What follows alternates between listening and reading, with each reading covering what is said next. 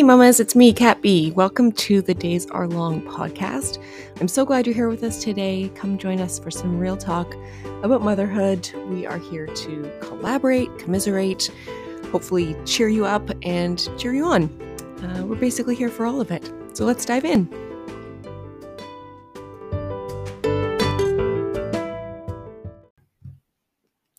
Hello, beautiful people. Welcome back. This is the Days Are Long podcast. I am Kat. I'm so glad you're here today. You are in for a treat. You get to listen in on my conversation with Madi, the boundary babe. And yes, we are going to talk all things boundaries. What the heck really is a boundary? How do you create one? How do you maintain one? And why do you even need to do this in your life? But trust me when I say you need to do this in your life. We all do. We all do. This is a really fascinating discussion. I hope you enjoy it as much as I did, and I'll see you on the other side.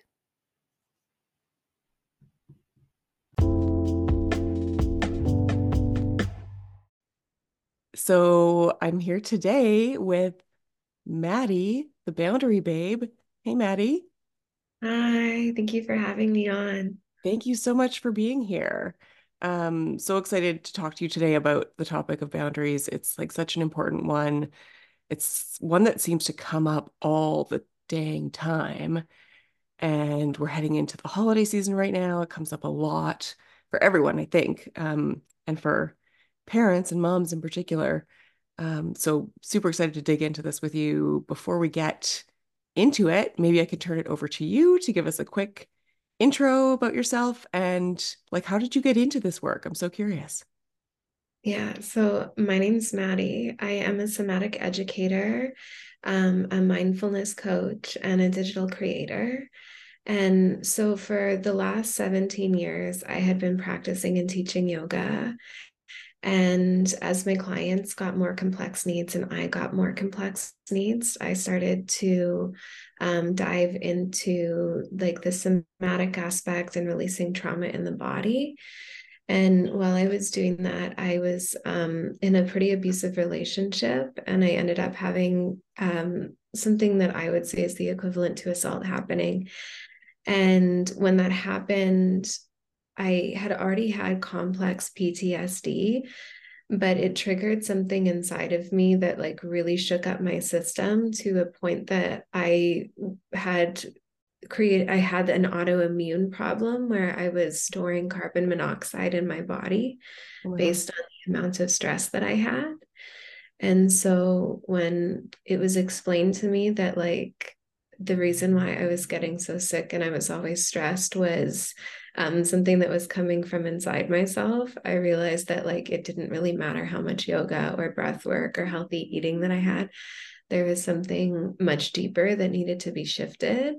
And for me, that was learning boundaries. And so I spent the idea for the Boundary Babe started about 4 years ago.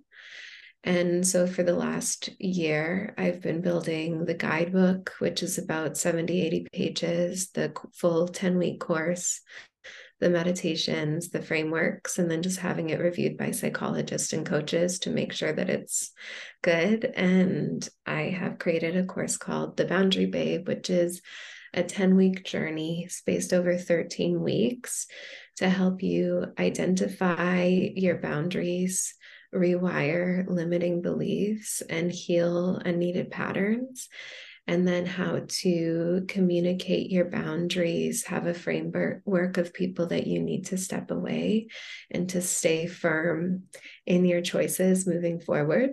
Relationship wise, but I think a lot of us can relate to that. Everybody's got something that they're dealing with either currently or recently or and to feel like your body is fighting against you or you don't really know how to move forward and you get the yoga, the breath work, all the stuff I think is great, and I do a lot of that too. But yes, this boundaries piece I feel like is I'm it's so neat that I think you found that as the missing puzzle piece for you. And why is it worth doing this work? What are the benefits? You know, we're all out here being I'm tired, put your energy and time into. Well, the reason why you're tired as fuck is because you don't have boundaries. You know what I mean? Okay, yeah. Oftentimes, like people that don't have boundaries, we have a tendency to put our needs in front of everyone else's and to almost gaslight ourselves into believing that if we are self-sacrificing, that we are helping the people around them and that that's better for them. But realistically, when you don't have boundaries, everybody is getting an inauthentic version of you, a version of you that is not well and that can't show up as who you truly are. And so you're doing a disservice to yourself because you're depleting and betraying yourself. And then you're doing a disservice to your partner, your children, your family, the people around you, because you're building up these quiet resentments towards them and they have no idea what's going on. And it creates this like huge divide. Mhm. Um, it's really, really hard to like identify if you can't identify that depleting yourself is not the solution to these issues. Yeah, and I think that's very relatable to like the quiet resentments and the sort of getting I feel like people say a lot of the time in life, but like in motherhood, especially like waking up one day and being like, how did I get here? Like how did this happen where I've got all of these commitments, all of these obligations, and it feels like too much Mhm. to try and like change those things because it's like maybe you have started to realize that you've been betraying yourself and this is not who you truly want to be and what you how you truly want to be like living. Yeah. Um, When you think about like motherhood, it is a self-sacrificing journey. Like you literally shift your entire body to create this child. And when you come out of that, like you are not the person that you knew before that point for a very long time and really even ever again. Just the physical and hormonal changes that you go through when having a baby, this depletion of sleep, the fact that you're feeding something from your body. And so you're always sharing your resources, like that in itself can activate the limbic system. And oftentimes, when we have an activated limbic system, we aren't thinking, like, what's the best for me? We're thinking, what is the easiest way for me to survive? And when that happens, it can be easier. It's easier to speak up for yourself, to not speak up for yourself Mm. than to like choose to have a fight. And it's really like, from like a sociological standpoint, you know that you need your family and you need your kids to survive, especially if you've just gone through birth or if you're financially dependent on someone. And Mhm. that in itself can create a lot of fear in the body of like, if this person abandons me or if my child does not turn out well, I'm not going to be okay. And that is an intense amount of pressure. And it's like people don't give women the grace of like, well, think about how big the loss is, especially based on the sacrifice that you just made. And it's not that parenthood isn't like an absolutely beautiful journal and journey and fulfilling and worth it, but like the actual process of motherhood is not explained well, and there is not a lot of supportive framework for women, especially in the first years. Everybody thinks about pregnancy and birth, and nobody thinks about this baby comes out and then it's with me forever and it's taking half of my brain at least every day. Yes, 100% yes. It's like the prenatal care needs to be so much more focused on like what mom's going through after birth and that there's just none of it. And I feel like we've been left, the women in society have been left almost to ourselves to like find that support and find those resources and we're like supplying it for each other because it's not readily available. It's not part of the system. It's not something that gets talked about a lot. So yeah, okay. But can we like step back just briefly and be like tell us like what is a boundary? Because I feel like the term gets used a lot. I'm sure it means different things in different contexts, but like what in its most sort of like core sense, like what is a boundary?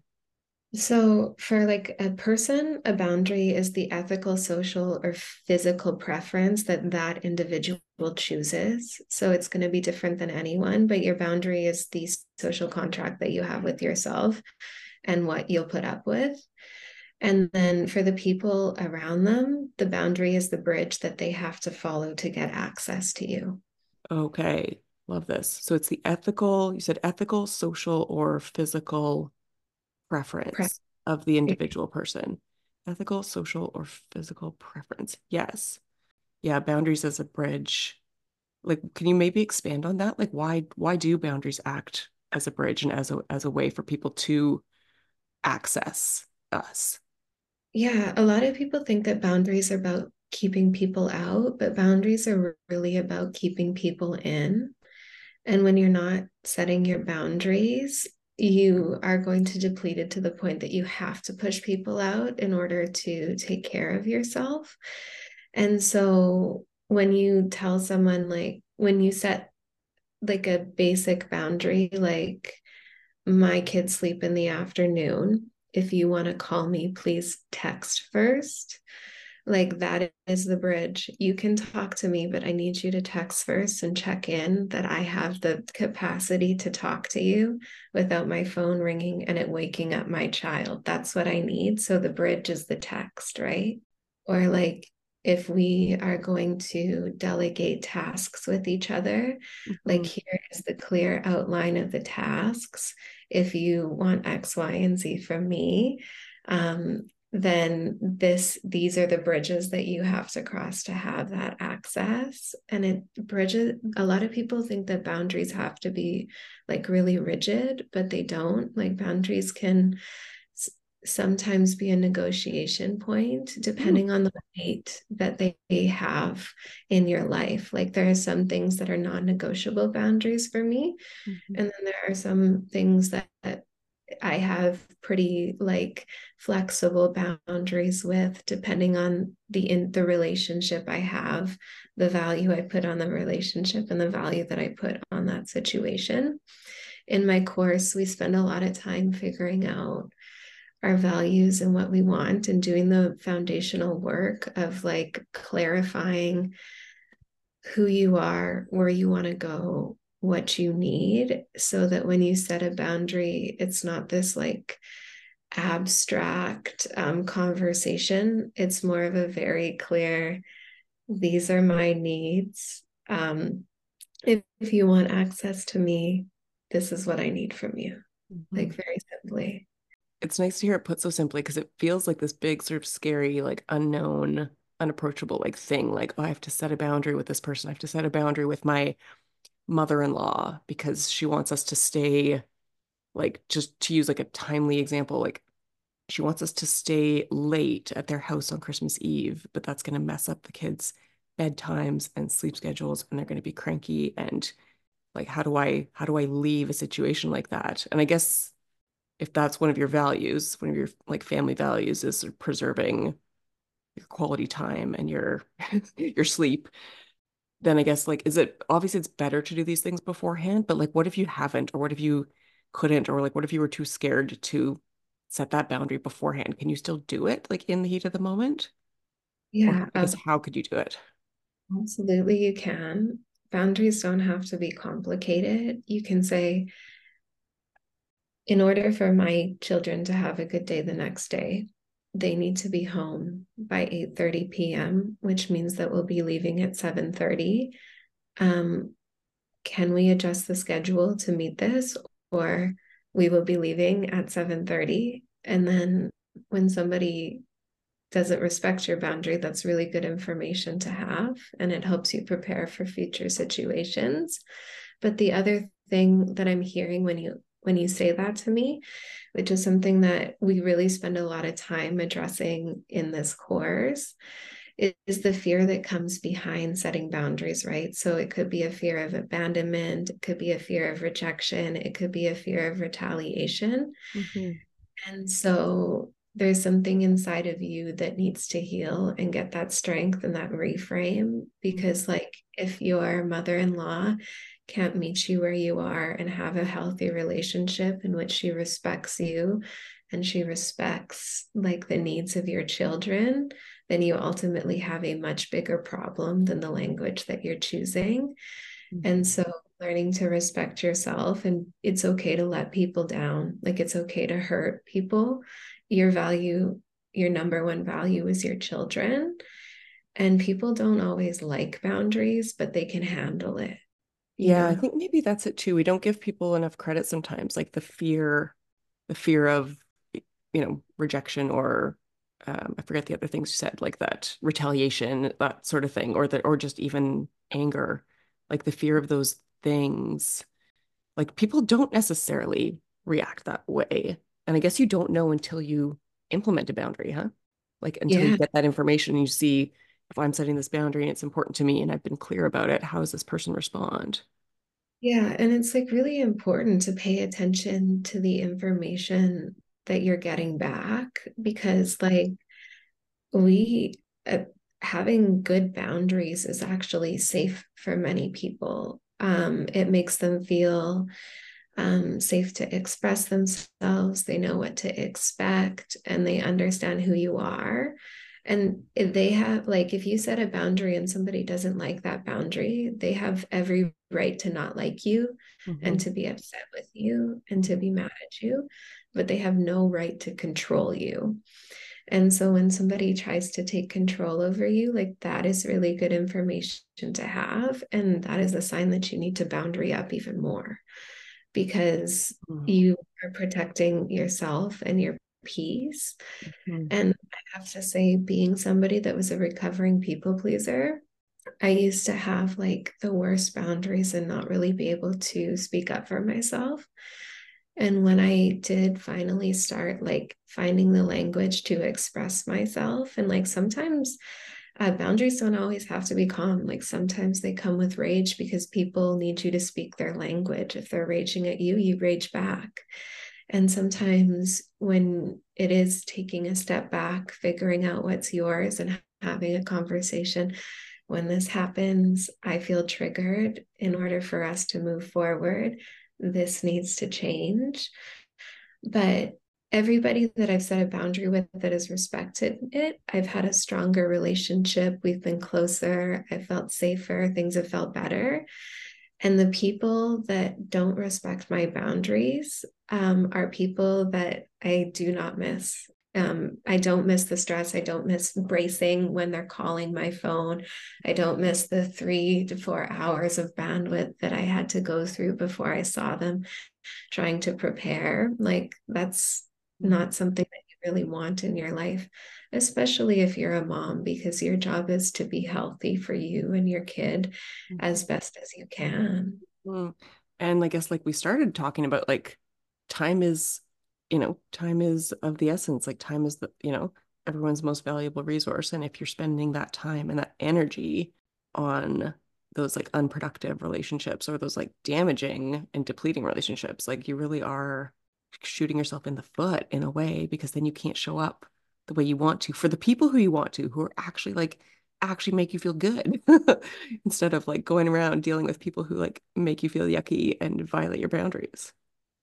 Yeah, in my course, we have a practice called forward moving momentum, where you actually go through the system of how people make you feel and sort of decide how to boundary up based on that. But if you go on my Instagram, there's like a really easy practice you can do, which is like you simply draw a circle and then think about how much negative space that person takes up based on the time you spend together. So you make a circle the size of the fights that you have and the bandwidth that those fights take and the pain that comes after that. And if your circle is like covered in smaller circles and like there's more than 40-60%, like that's a person that like realistically you shouldn't be spending a lot of time or conversation with. If you have a circle that's like 20-40%, that might be a person that you have a relationship with, but it's casual. You're not going to call them when something great happens. They don't need to be updated on your kid's life. They don't need to know, you don't want to tell them things that are like very intimate or vulnerable to you. But then in every circle, especially in healthy relationships, maybe 10 to 15% of that is covered in smaller circles. And that's like where boundaries are safe and you don't really need to set them because that person has taken the time to understand you and to respect you, or ultimately you might just be compatible. Mhm. But like understanding the information of how you feel, and how that makes you feel, even if it's coming from your head, it's still real to you. And so having that framework is really important. And we do go over it in part two of the course. Yeah. Mm.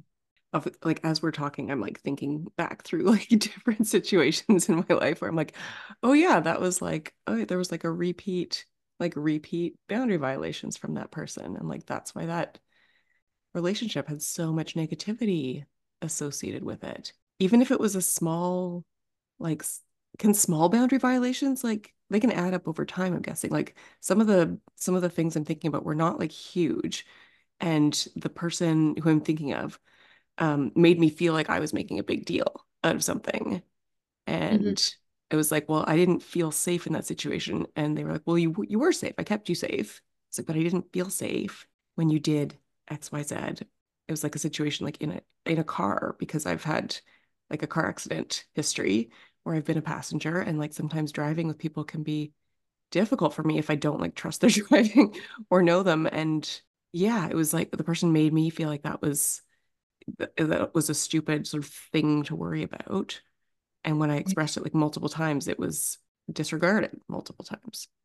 A lot of what you're saying is reminding me of the phrase like when people show you who they are, believe them. Yeah. Maya Angelou. Yeah. Is that She's my amazing. Angelina? Oh, of course it's my Angelina. Of course it is, because she says so many brilliant things.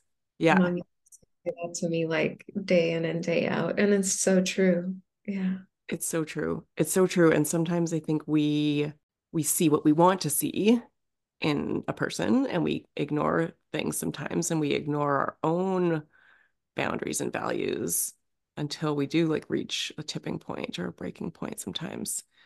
It's tough. Oh man. So the first sentence, because I think you're right, like that first statement, that first like articulation of a boundary is the hardest to get out. So do you have some like key phrases that people can just like plug and play and be like, and I guess like when this happened, it made me, when X happened, it made me feel Y is like a common one. Yeah. Is that like sort of the best roadmap to use, or are there other ones? The point is when you set a boundary, it comes from a place of I. Mm, So we'll stay with the car example. When you talk to that person, you can go, you did this and it made me, and because of that, my whole day was ruined, and it attack the person. And sometimes if it's like physical danger and that's your limbic response, you just have to have grace with yourself because sometimes rage is the appropriate thing. mhm, But if it's a conversation later, you speak from a place of I. So you address a behavior or you address what has happened without saying you did it when this happened. And then you either add your thought or your feeling to it. So you take responsibility for how you feel. And then you don't take control of the other person's behavior. You already should know the consequence of your boundary before you have the conversation. So if this isn't followed, this is the consequence. But you can't actually control whether or not they follow that. You just have to know, like, this is what I'm willing to sacrifice if that happens again. Because sacrificing yourself isn't going to be the solution.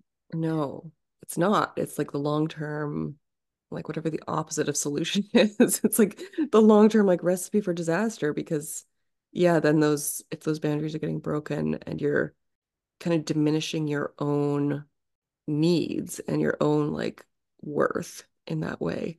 So like if I had said to this person, because I find it hard sometimes to not use the word you when I'm Yeah. saying things. So would it be like at that point in our drive, where your hands like weren't on the wheel of the car, like weren't on the steering wheel, Yeah. I felt I felt unsafe and da da da da da. Like it's hard to, it's almost like, but when you took your hands off the steering wheel, it. Well, I mean, listening to this situation in particular, unless you're in a self-driving Tesla, Mhm. the reaction like any type of adverse reaction to you saying keep your hands on the steering wheel seems insane to me. Like that doesn't seem rooted in reality. So I'm sorry that that happened to you. But like, I think that if the behavior is you taking the hands off the steering wheel, when you took your hands off the steering wheel, I felt afraid, like my life was threatened. And in reality, your life is threatened if there is a moving vehicle and there's no hands on a steering wheel. Like that is a legitimate fear. Mhm. And so I think the boundary would be not to get in the car if they don't understand that behavior, you know, not Mhm. don't get in the car again. Or in the future, if we're going somewhere together, I will be driving. Safety, it's tricky because I feel like too, a lot of things we can say that a lot of things are safety related, especially like in motherhood and early motherhood, where it's like, well, don't do this because it's not safe for the baby, or I don't, this doesn't feel safe. And sometimes I guess I wonder or worry whether I am or moms in general are not overemphasizing, but or blowing it a proportion. But like if everything becomes a safety concern, then that postpartum, like the anxiety and all that stuff, because you're like we talked about earlier, like you're physiologically different than you were before you gave birth and before you grew this human and you have this like mama bear instinct. And it's hard to, I find hard to differentiate sometimes where like, when is this my anxiety and mama bear instinct? Or is this like a reasonable boundary that I can and should be setting? Yeah, I mean, I have a framework that we go over in the second part of the course where we really figure out what is true and what isn't true. Mm. Something that I will say is that if you struggle with boundaries, there is a level of compassion that you need to find for yourself because there's something deeper in your psyche that is that you're what I'm hearing from you is even though my life, the consequence could have been my life, that maybe I was wrong. And just listen to that back. If that person killed me, if their action was my death, or even just my pain, I am wrong for speaking up about that. Like there has to be something deeper in you that is believing that your life is less important than them feeling uncomfortable. Like, because when you put it that way, it's like, yeah, it sounds so absurd. So absurd. Yeah. Reverse it like that. Oh my So there God. has to be something deeper, and we Mhm. spend a lot of time addressing that in part one Yes. because a lot of times when we don't have boundaries, there's a deeper Hmm. belief that needs to be reframed because Hmm. your life is very valuable and it should be respected. Right. And if somebody in your life isn't valuing it or isn't valuing things that are important to you or that you've expressed are important, then yeah.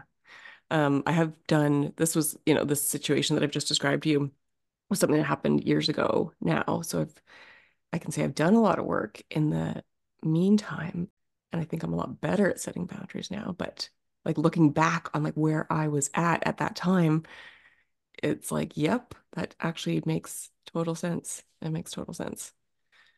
And when you think about it, like when you're a child, you don't really have a lot of space to set boundaries. Like, say that was your parent and they drove erratically. Yeah. What are you going to do? Go to school? What are Yeah. you going to do? Upset the person that feeds you? Like, what are you going to do? And so if that was a situation that you developed in your childhood, your limbic system is always going to remember that, and it's going to make it harder to speak up. And then being a mother, it's like boundaries are twice as important because you need to model for that child if they saw that happening to you, Mhm. that they would know if that happened to them, that they could speak up, you Mhm. know. Like ding ding ding, because that's like such a huge one. I feel like not only are like our babies and our kids are our best like teachers and reflectors back to us, but they serve as like this huge sort of inspiration or drive to strengthen those kinds of like aspects of our lives, like just set better boundaries to model like what we actually want to be modeling and realizing that like, well, this is not a healthy dynamic. I don't want to be modeling this for my child. So what do I need to do to shift that dynamic? One of the other things that I'm curious about and that I'm expecting a lot of people struggle with is the holding of the boundary. So, and you said something really interesting before, which was that you need to go into setting a boundary, like knowing what your actions and what your behavior is going to be if it's violated. Honor it. But of course, people don't always. Okay, so what do we do? What do we do? You need to know what the consequence is ahead of time. Mhm. And as soon as someone crosses that boundary, the consequence happens, right? You're not allowed to punish other people unless they're your kids. Sometimes you have to, but you remove yourself from the situation or you remove the access that that person has to you. And ultimately, that's all you can do. And sometimes it's a little more sticky. Like an example I hear a lot from women is cleaning. And I've had that issue in my life, and I've had to have a conversation where it went like this. Hey, we had this agreement that I would clean X, Y, and Z, and you would clean X, Y, and Z. And they at first felt threatened. And then went to, well, I'm going through a really hard time right now. And I was hearing them. But then I went, well, yeah, I'm also going through a really hard time right now. And that's why I need you to step up. But you have to know what level of accountability and what that looks like. And it's going to be different for every person. I know people that just having a hard conversation will tear them apart. Mhm. And I know people that like the only way that they can learn is like being screamed at. That's the only way that it'll even like that's the language that they speak. Mhm. And anything calmer than that, they just think like I'm in control and this person is being ridiculous, you know? Yeah, and I guess like you say, like it's going to be different, like what's going to be appropriate is going to be different for different people. And obviously, like makes sense then it would be like age appropriate too. Like you're not going to set a consequence or expect accountability from a 7-year old the way you would from a peer or an adult. Another tip that I have is that like you don't over explain yourself. That's so hard. Yeah, okay, say more, but that's so hard to do. If I really have is pause and take a breath. Like sometimes when people ask me to do something, I'll just say, no, I can't do that. And then just, yeah, then just let it sit. See how you immediately filled that space? Yeah, it's very much such a human like instinct, right? Like when there's silence. So I guess that's like part of the trick or one of the habits maybe is to be like, no, I can't do that. And then if Yeah, you are so practiced at being like, and then I stop talking, yeah, then there's going to be silence and that other person will start talking and probably say, oh, okay, that's okay. yeah. Like, I'm don't not worry a about it or whatever. And I really like that. I'm gonna like hang on to what you said there that like you're not raising a child, you're raising an adult because it really just kind of like encapsulates the whole like what are we modeling? What are we teaching them? What are we showing them? Kids and like people, I feel like don't learn what we tell them. Like they learn what we show them. And one of the other things, so like the like it doesn't always have to be mean, it doesn't always have to be, harsh. And I saw this online the other day, like the root, probably the Latin like root of the word discipline is disciple. And that means like to teach, like not to Mhm. punish, but to teach. So like discipline should be about teaching and helping that person to grow and like teaching them what they need to do to get access to you, what they need to do to have certain things in their life, to have certain people in their life. This is what I'm teaching you. Yeah, and there's a difference between like control and manipulating and like boundaries and persuasion, right? I can persuade someone to sort of match my lifestyle, but I can't expect them to. If I try to control them, which as a parent, you do have like we all follow laws, and so you do have to control your kid to a point. But if you try to stay in the control part of your action and behavior, it's going to end up with resentment and a lack of safety. And the people around you are going to shut down. And it turns into the fawn response and it becomes a generational thing. Whereas if you can persuade a child to which one sounds better to you. And the boundary is that you're cleaning. Yeah. Yeah. I feel like that's one of my go-tos with my toddler. It's like, okay, it's time to brush your teeth. Do you want to brush them or would you like me to brush them? Like your teeth are getting brushed one way or another. Mhm. Like here are your options. But then yeah, the boundary is kind of maybe not even implicitly, like explicitly stated by the presentation of those options. Can you say more about the like manipulation versus persuasion? Okay. Yeah, so then when does it stray into manipulation and like what can we like signs can we look out for if we feel like somebody may be trying to manipulate us? So there are like physical signs. So like feeling constantly on edge, hypervigilant, if you're getting chronic stress, pain, anxiety, depression, or autoimmune disorders, like that, those are good indicators that you are being manipulated. Like anytime your body is giving you signals that are dysregulating, you're like, oh, this doesn't feel good.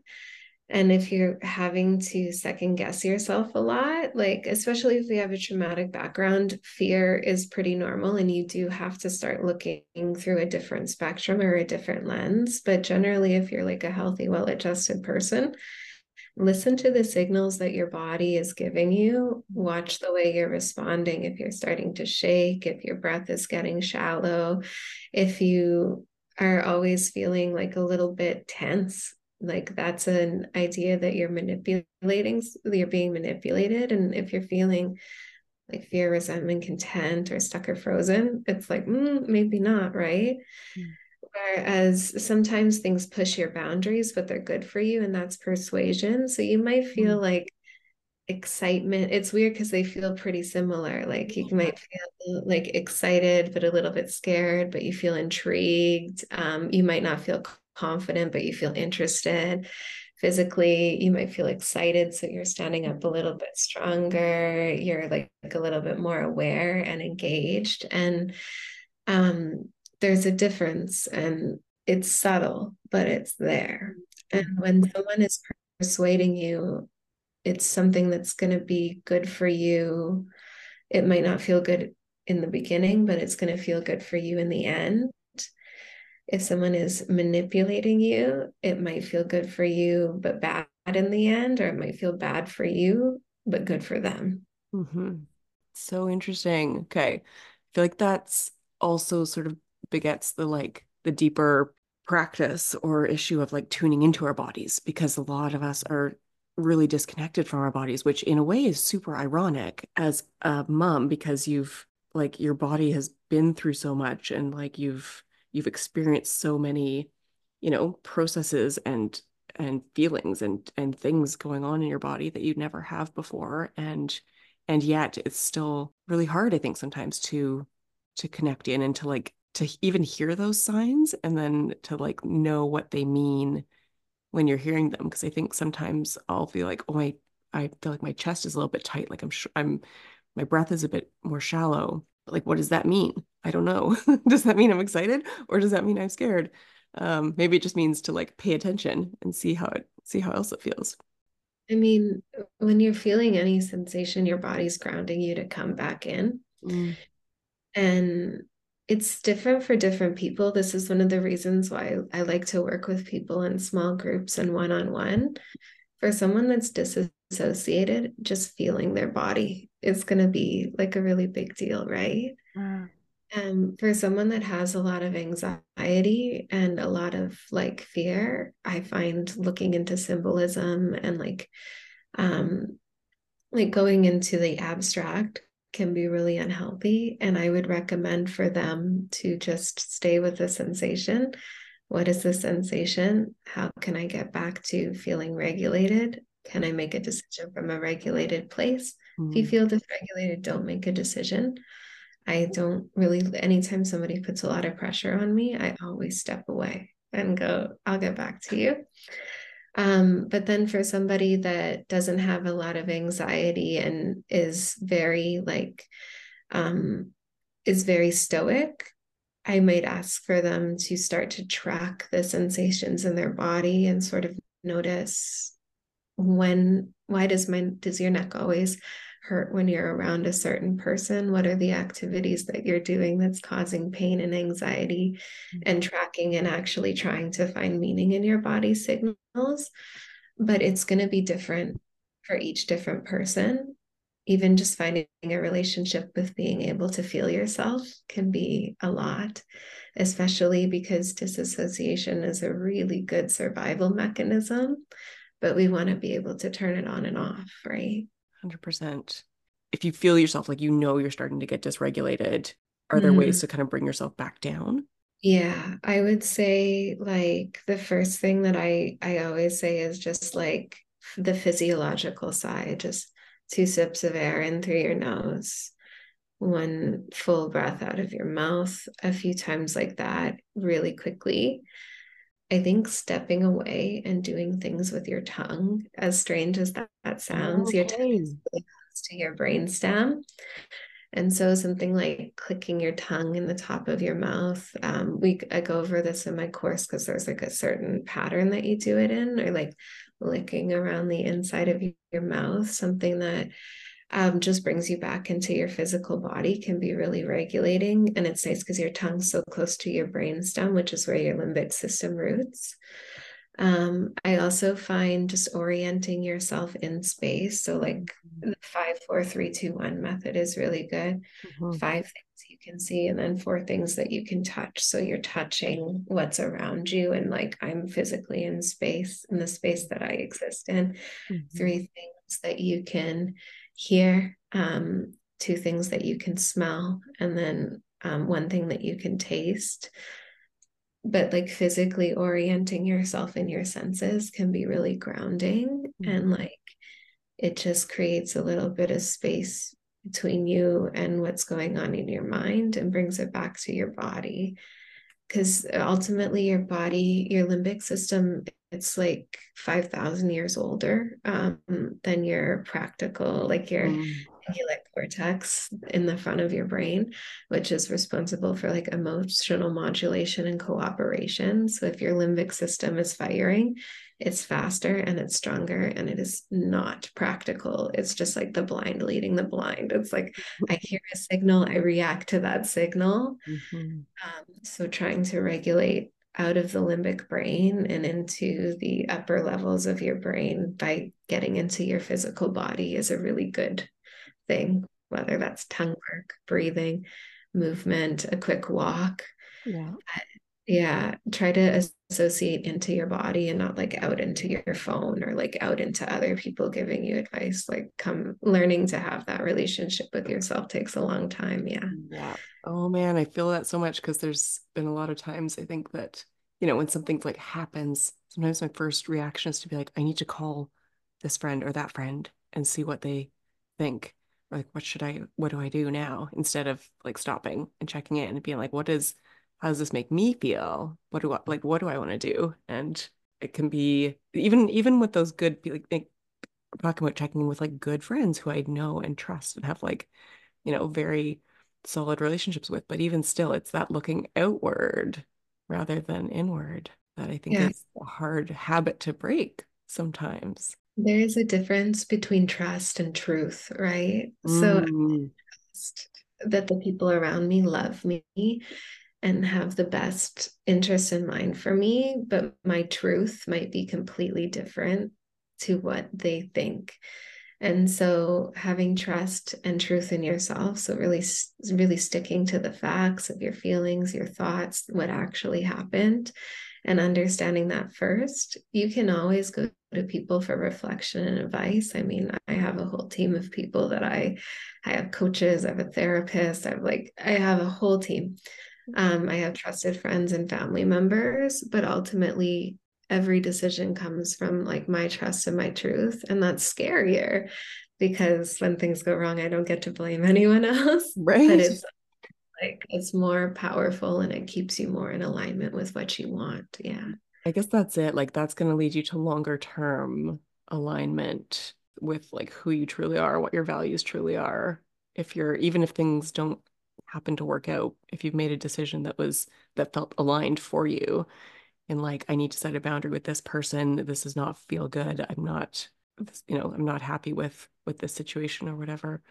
It might not end well. Like that person might react, they might retaliate, they might cut you out, they might speak ill of you to like your mutual friends or your other family members. But yeah, but if it's coming from your truth, I guess you're full of gems. Holy Maddie. Trust and truth. That's such a good one. Thank Okay. you so much. Like that's landing really nicely. Thank you for that compliment. Yeah. It's one of the things that's scary is that when you when you trust yourself and you make a mistake, you do have to go to the next step of learning to forgive yourself because we make mistakes. Yeah. But if you don't trust yourself and you make a mistake, not only do you have to forgive yourself, but you're going to spend a lot of time resenting yourself for not listening to your intuition and your impulses. And so like I I want women and humans to be able to skip over the resentment part because we're all doing the best, like our best with the information that we have. It's Mhm. like very difficult. Something is like being an abuse survivor and working with abuse survivors. It's like you might be having an experience and suspecting that something's off, but it's like a fish swimming around and being like, why am I here? And then one day it clicks and you're like, because I'm in water and the abuse is water. Mm, When people aren't respecting your boundaries and you're feeling dysregulated, mhm, that's the water and you're the fish. So you don't know why you don't feel good, but mhm, it's because you're not connected to yourself and your truth. And it mhm. usually is from just like a fear. It's the fawn response. Yeah. And like obviously there's no bad time to do this kind of work and to sort of do this self-reflection, but it feels particularly poignant like when it comes to, anytime like around the new year and the holidays. It feels like a really good check-in time to be like, what is working for me? Like what is not working for me? Are there relationships or boundaries or like things where I don't feel aligned or that I, are super draining. And that resentment is so draining. Like when you talk about how much time and energy that takes up. and one thing that I really like, I think is extremely important is action with insight. Because when you have action without insight, it's like running in quicksand. Like if you don't, it's the same as like if I wanted to lose weight in the new year and I was like, I'm gonna work out for an hour a day every day. And like I'm not looking at realistically what my schedule is looking like. I don't know anything about my physical body. I didn't think of hiring a personal trainer. I was just like, this is what I want and I'm gonna do it. And when setting boundaries, it's the same thing. Like I can set crazy boundaries with everybody around me, but like if they don't have a sensical pattern to them, if I don't know the reason why, and I don't understand why I'm not doing them, it's just going to be like in a month, I'm just going to go back to how I was because my whole life is going to be up in flames and I don't know why. Yeah. Yeah. I think too sometimes with all the different things that we like see online and like people telling us how to live better, happier lives. Sometimes like there is a temptation to kind of throw yourself into something and be like, okay, I need to do this. And if I do this, I'll feel better. So here I go. I'm going to set a whole bunch of boundaries. And it's like that's not actually boundary setting just ad hoc without intention is not actually going to get you to a happier, more sort of content place.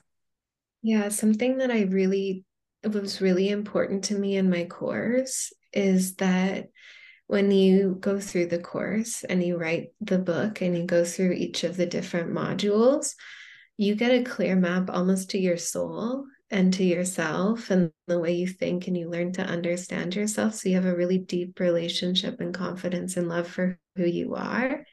And so I could have 10 women in my course, and all of their boundaries are going to look different. All Mhm. of their language is going to look different.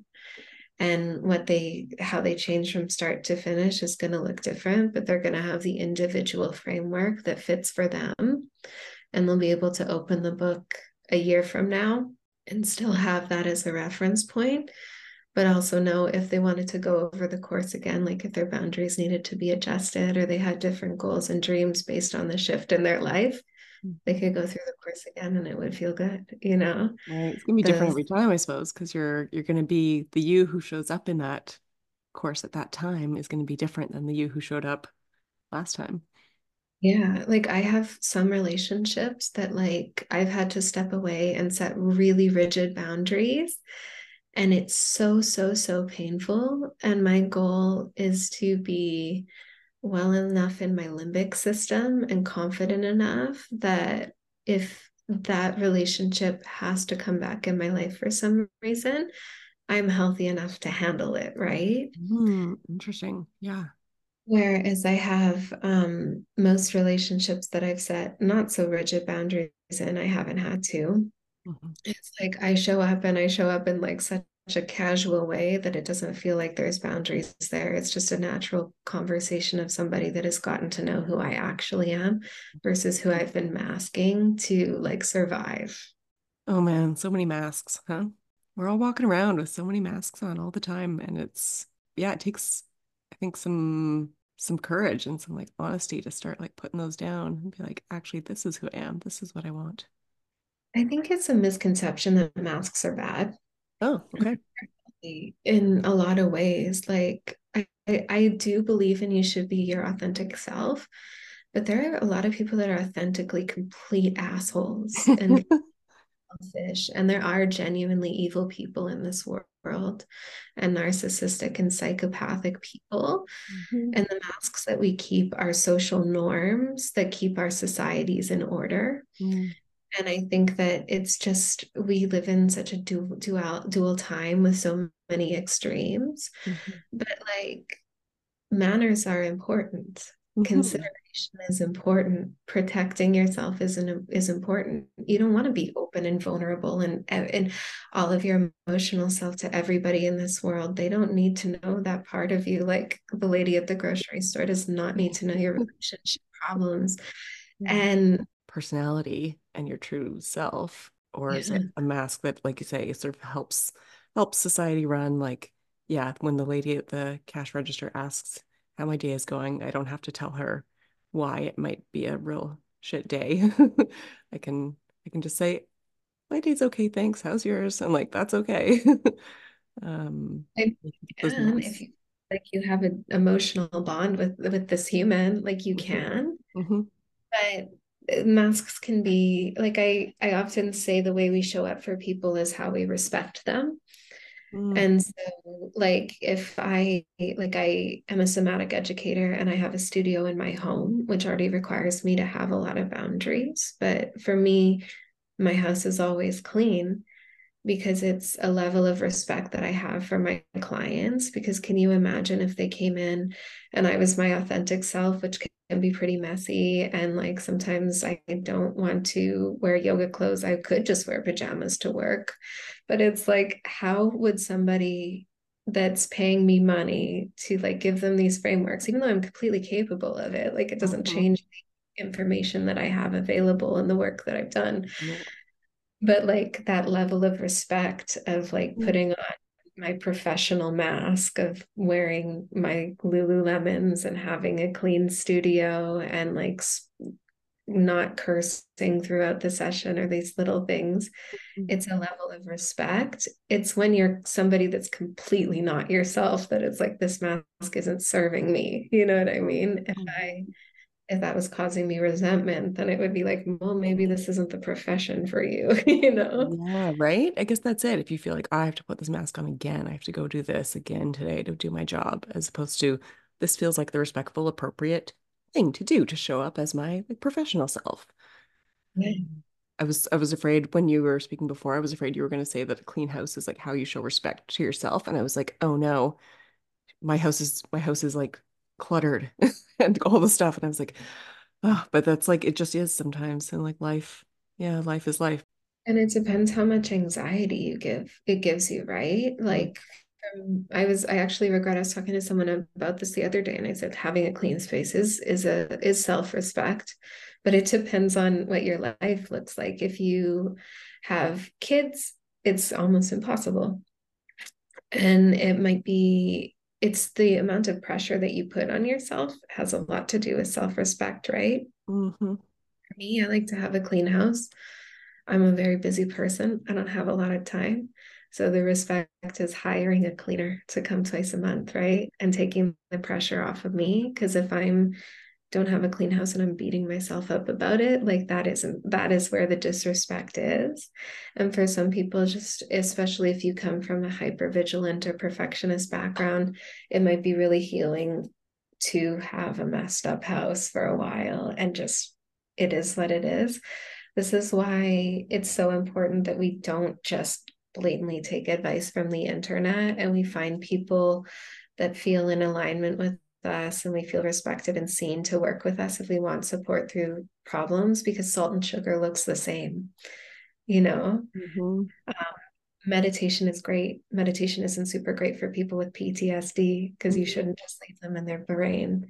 Mm-hmm. Ice baths may be great for one person and it might really mess up another person's limbic system. A diet that works for one person isn't going to work for the other. So understanding those values and those systems at the start are kind of the point of doing personal growth, right? Yeah. Gosh. And one thing that I feel like you've mentioned, it's sort of like been woven like throughout our discussion is that like the importance of self-compassion. Self-compassion, I think for moms, there's just so much. It's actually shocking how much mom guilt there is for everything. It's like, well, if I'm cleaning, you feel guilt because you should be playing with your child.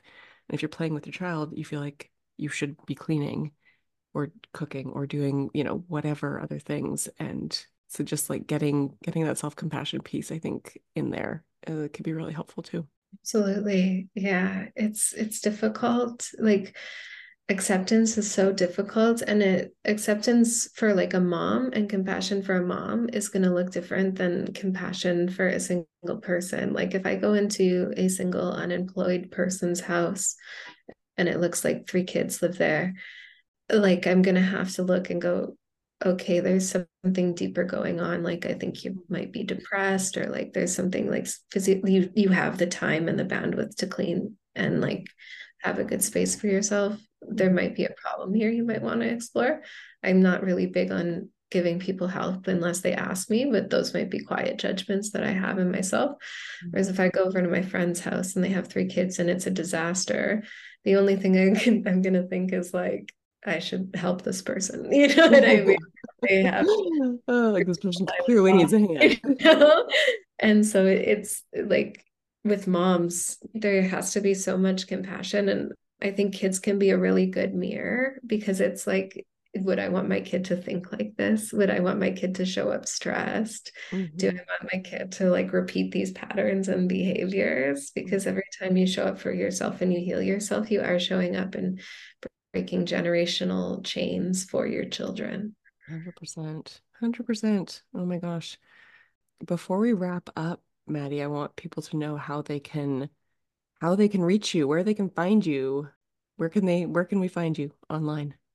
Yeah, so the website to register is www.maddielikestomove.com/boundarybabe.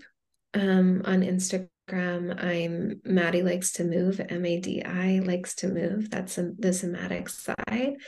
And then the boundary babe is at the dot boundary dot babe. And if you just Google Maddie Likes to Move, it's going to pop up. And yeah, that's where you can find me. Okay, and you've got a course that's open for registration right now or opening up soon? It's open for registration. And here's how it works. You go onto the website, you set up a discovery call. We're going to talk with each other and see if we're the right fit for each other. Super Um, important. I have payment plans available. And then you'll start to get the coursework on January 14th. 5 weeks on. It runs 3 weeks off, 5 weeks on again. So we'll end mid-April. And it's an intense course, but it's something that you can do. It only takes about 2.5 hours a week if you're including the meditations. Mm. But yeah, all you have to do is just book a call, send me an email. If you're on Instagram, you can send me a voice note. I have pretty strong boundaries around social media, but I will get back to you within the next couple days. That's awesome. And I guess you have to demonstrate your boundaries too all the time. You're like, I'm the boundary babe. So if people don't see me honoring my boundaries, like that This says something too. I'm never going to judge you. The reason why I made this course is because I literally have the worst boundaries ever, like the worst boundaries. So when I'm telling you, like, this is the Alan Carr's easy way to have boundaries, I'm telling you, it's so true. Yeah. Oh, amazing. Well, thanks so much for coming in to chat today. I've really, really enjoyed our talk. I feel like this has been like we've covered so much valuable stuff. So thank you, thank you, So much for inviting me and like have a wonderful Christmas season. thank you.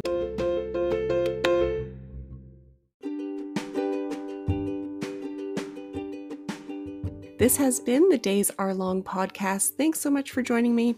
And before you go, if you've enjoyed this episode of the pod or any of the other episodes you've listened to, please click the share button and share this episode to your social media. You can do this directly from the app that you're using to listen to this episode right now.